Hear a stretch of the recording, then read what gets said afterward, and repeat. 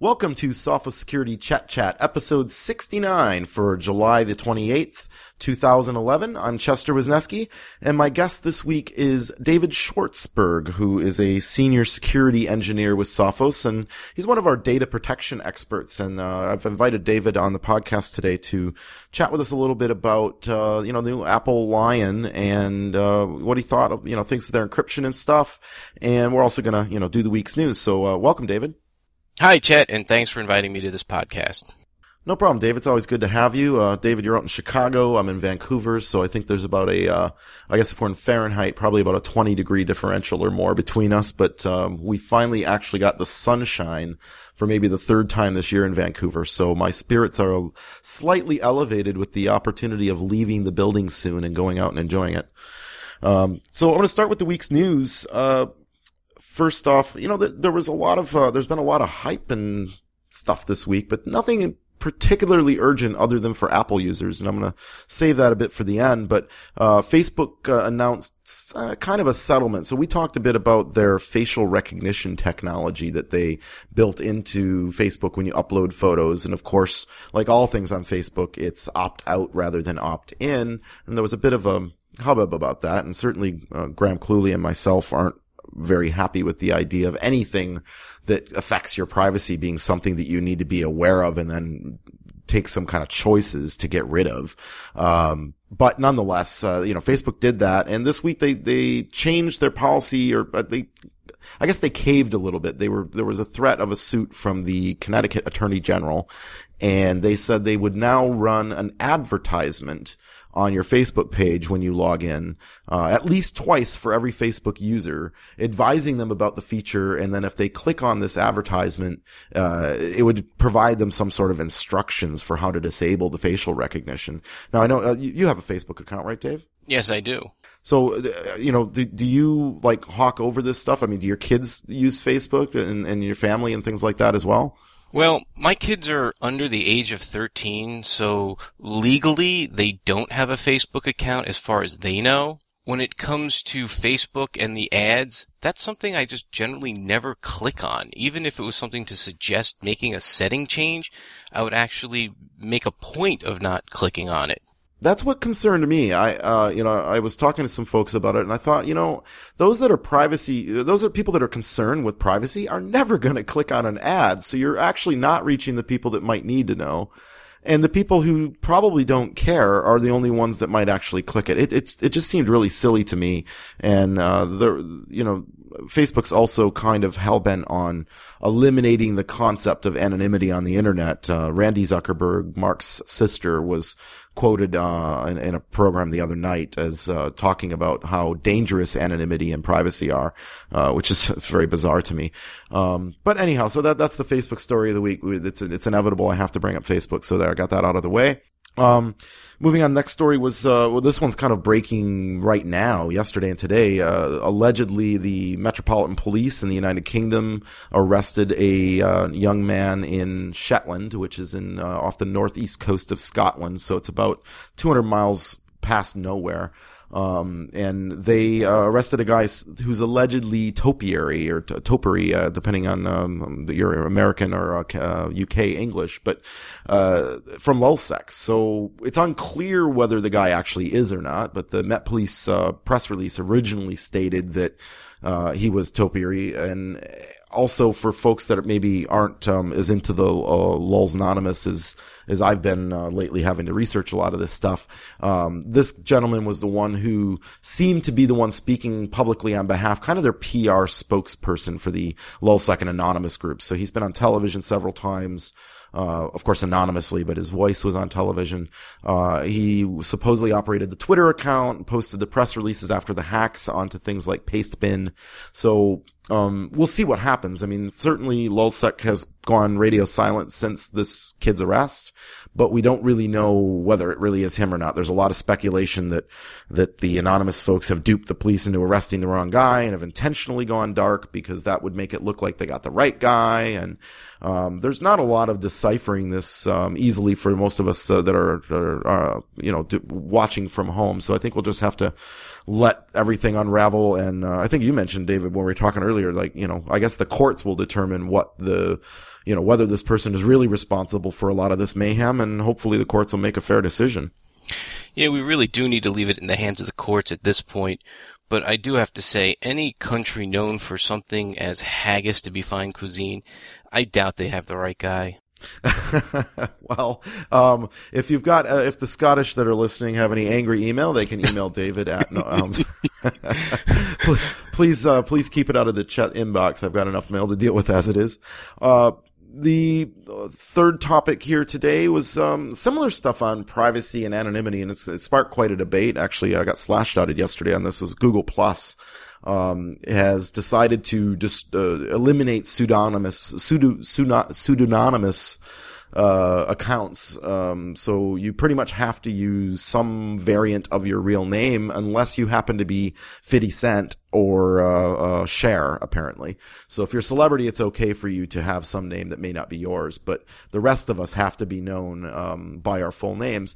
And I was quite upset about that. I really don't. There's a lot of people who social networks are a place that they share information in ways that often maybe they aren't able to share in public. People have medical situations. People have a lot of things where a little anonymity and privacy goes a long way into being able to find other people that feel similar to you and create communities. And to me, the idea of Facebook and Google Plus and most of these social networks is to create communities.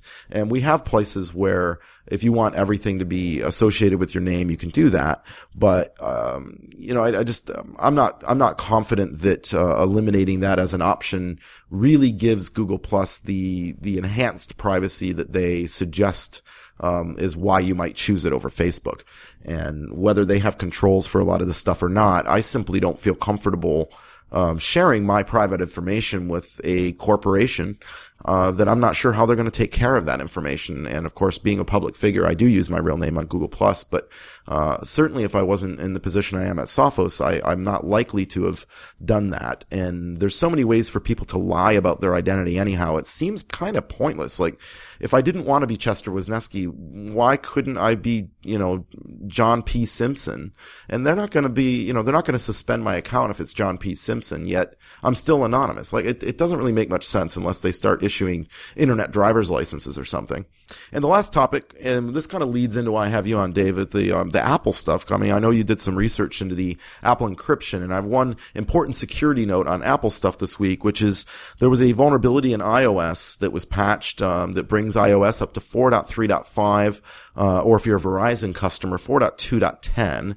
And it's a very, very critical one. In essence, what it is the certificate verification in the SSL libraries, the X509 libraries in the Apple devices that are used to validate things like SSL certificates when you're surfing the web or logging into your bank account or pretty much anything crypto related on the phone, had a flaw where they weren't checking that the certificate that signed the certificate that you were receiving was actually a valid certificate authority or not. It was only checking if it was a valid certificate. So in essence, I could take a certificate for Sophos.com, create a certificate for PayPal.com, and then sign the PayPal certificate with the Sophos certificate, which is not a certificate authority like VeriSign, and it would think it was valid.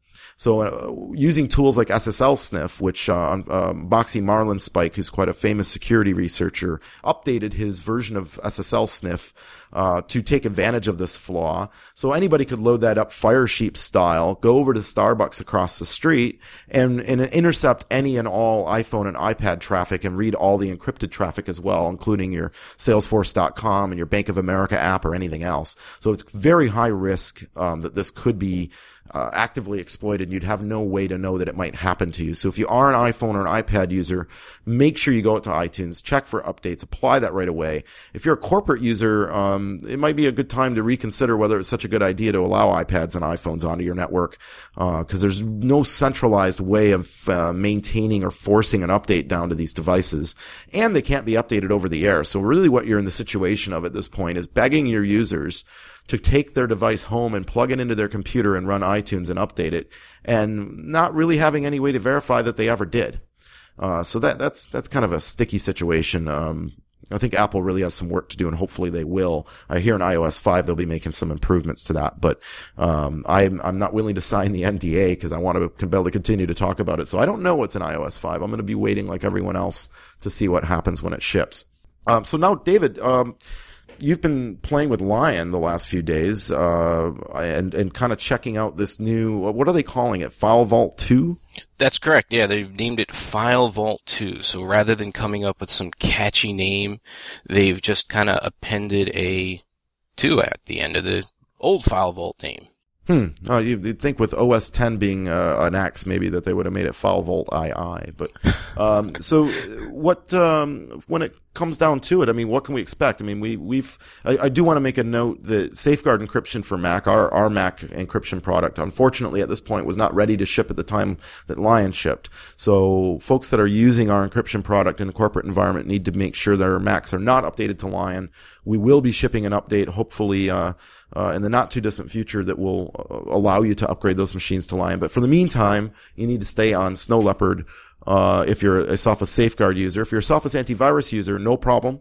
We were able to get that ready to ship on time, and just simply make sure that your AV is up to date before you click the button to upgrade Lion, and you're ready to go. But so I guess File Vault 2 would be kind of a competitor to what we've done on the Mac with our full disk encryption. Can you describe a bit of like what its capabilities are? I think you told me you had a list of, I think you called it crispy and rotten, since we're talking about Apple. And maybe we could go through a few of those things and talk about I can't say it again. I'm going to say pros and cons. Well, I'd first like to make a comment that as far as being a competitor, I based on the analysis that I've done, I really don't see File Vault 2 replacing commercial encryption, even for Macs. It's again singing to the Apple corporate mantra of that they're not going to cater to corporations.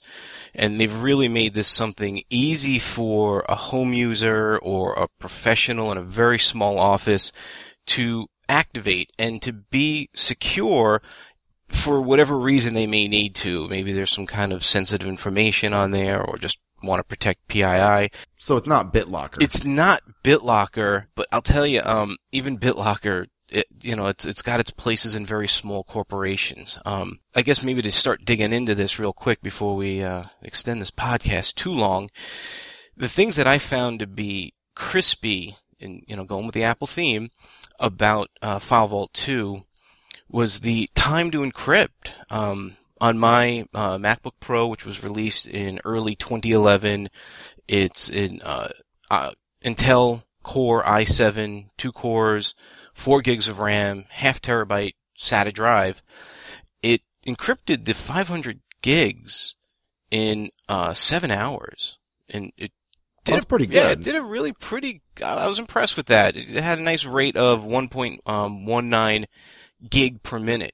Yeah, I've heard that it may be hardware accelerated, so that's probably giving it a little boost. But I encrypted my Mac as well with it to play with the technology, and got a very similar result. I have an older Mac, and it took a little bit longer, but I was impressed. It wasn't bad. I liked it. Another thing I found crispy was the ability to stop the initial encryption mid-process and start decryption. So to use the Apple File Vault terms I first originally enabled the encryption, and then just to kind of see if it was comparable to what we have here at Sophos, I said turn off the encryption, and then it began to decrypt the drive. So you kind of the oops situation. I encrypted it and went, maybe I don't really want to do this. Yeah. And you could back out. I thought that was great. So if anybody does start to get a little nervous about it, or they forgot to back up their data and they want to, run Time Machine, they can back out of the encryption, back up their machine, and then initiate File Vault 2.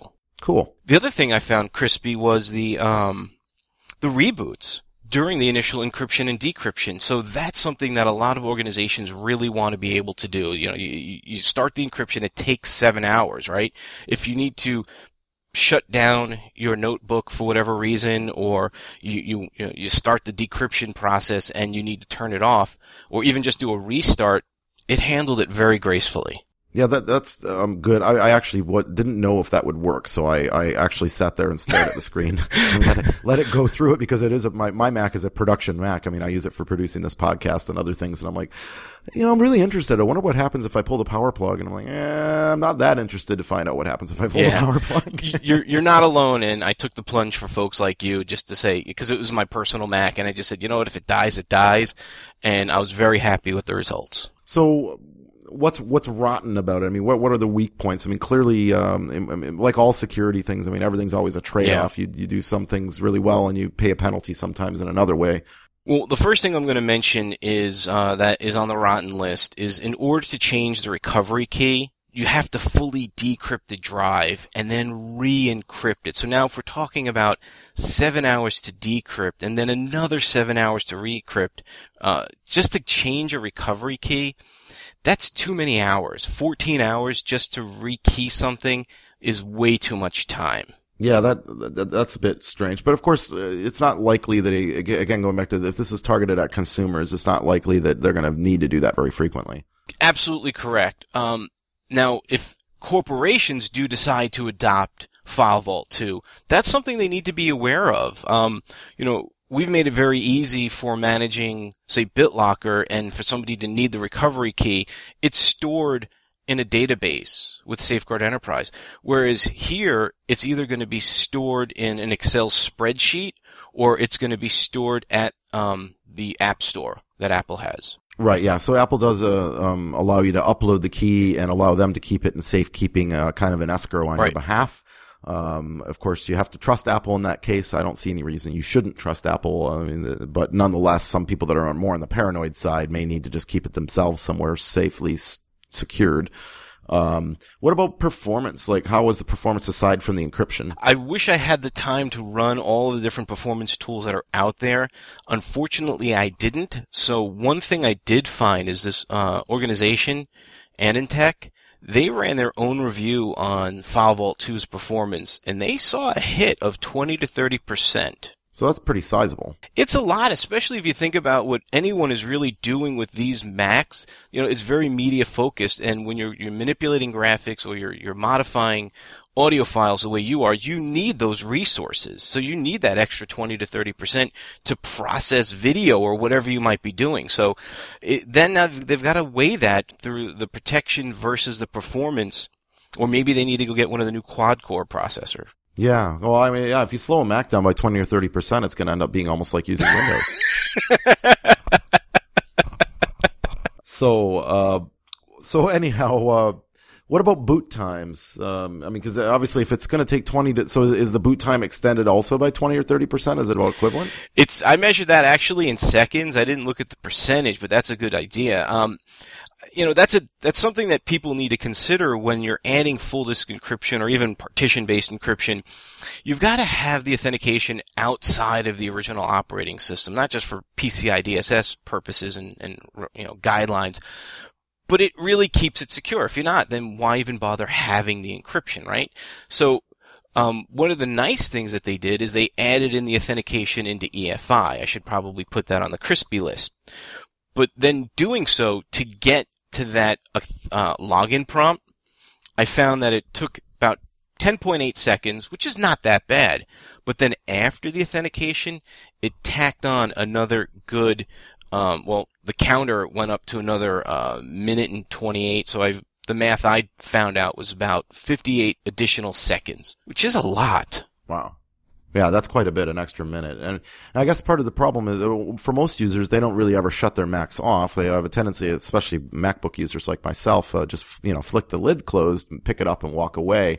But there's some risk associated with that as well. I mean, I saw that news story about the keys for the encryption are actually in memory. So since most Macs have a FireWire port, it looks like there's commercial tools you can buy, and if somebody's Mac is on at all, even if it's sleeping, you can just walk by and plug in a FireWire cable and be able to decrypt it. Chet, that's another item that made the rotten list. There's forensics tools out there. You plug in the FireWire, and unless you've fully powered off, you're susceptible to attack. And then it's almost, again, why bother having the encryption? But on the flip side, the way I use my Mac is I like to close the lid. I like to put it to sleep, and then I go, because then when I need to get on an airplane, it's up really quick. I don't want to have to wait the additional, the total, I think my number was like 1 minute and 48 seconds before I can actually use it. Yeah, it is a little bit annoying. I mean, and I'm paranoid enough or prudent enough, depending how you look at it, that I do shut down my Mac every time I'm done with it and turn it back on again. And I had this very scenario last week when I was traveling to Salt Lake City. It's like, got to the airport lounge, took 2 minutes to boot the thing up, to get in to start doing what I need to do, which is all I was going to do is like 5 minutes worth of checking email and stuff. And then I powered it all the way back down again, got on the airplane, powered it back up again to do my PowerPoints. And, by the end of the day, I had wasted 12 minutes or something just waiting for the thing to power on and off. But I know the importance that when that thing goes down the belt in security, if somebody walks by and picks it up, I need to protect the data on that. Absolutely. And I agree with you on that. Totally. So if you got to wait a little longer to get to your information in order to keep yourself out of a courtroom or heavily fined, it might be worth it. That's great. Well, thanks for joining us again, David. That wraps up Sophos Security Chat 69. As always, for the latest security news, visit nakedsecurity.sophos.com. Our podcasts are available at podcasts.sophos.com via RSS, on iTunes, and on Stitcher. And until next time, stay secure.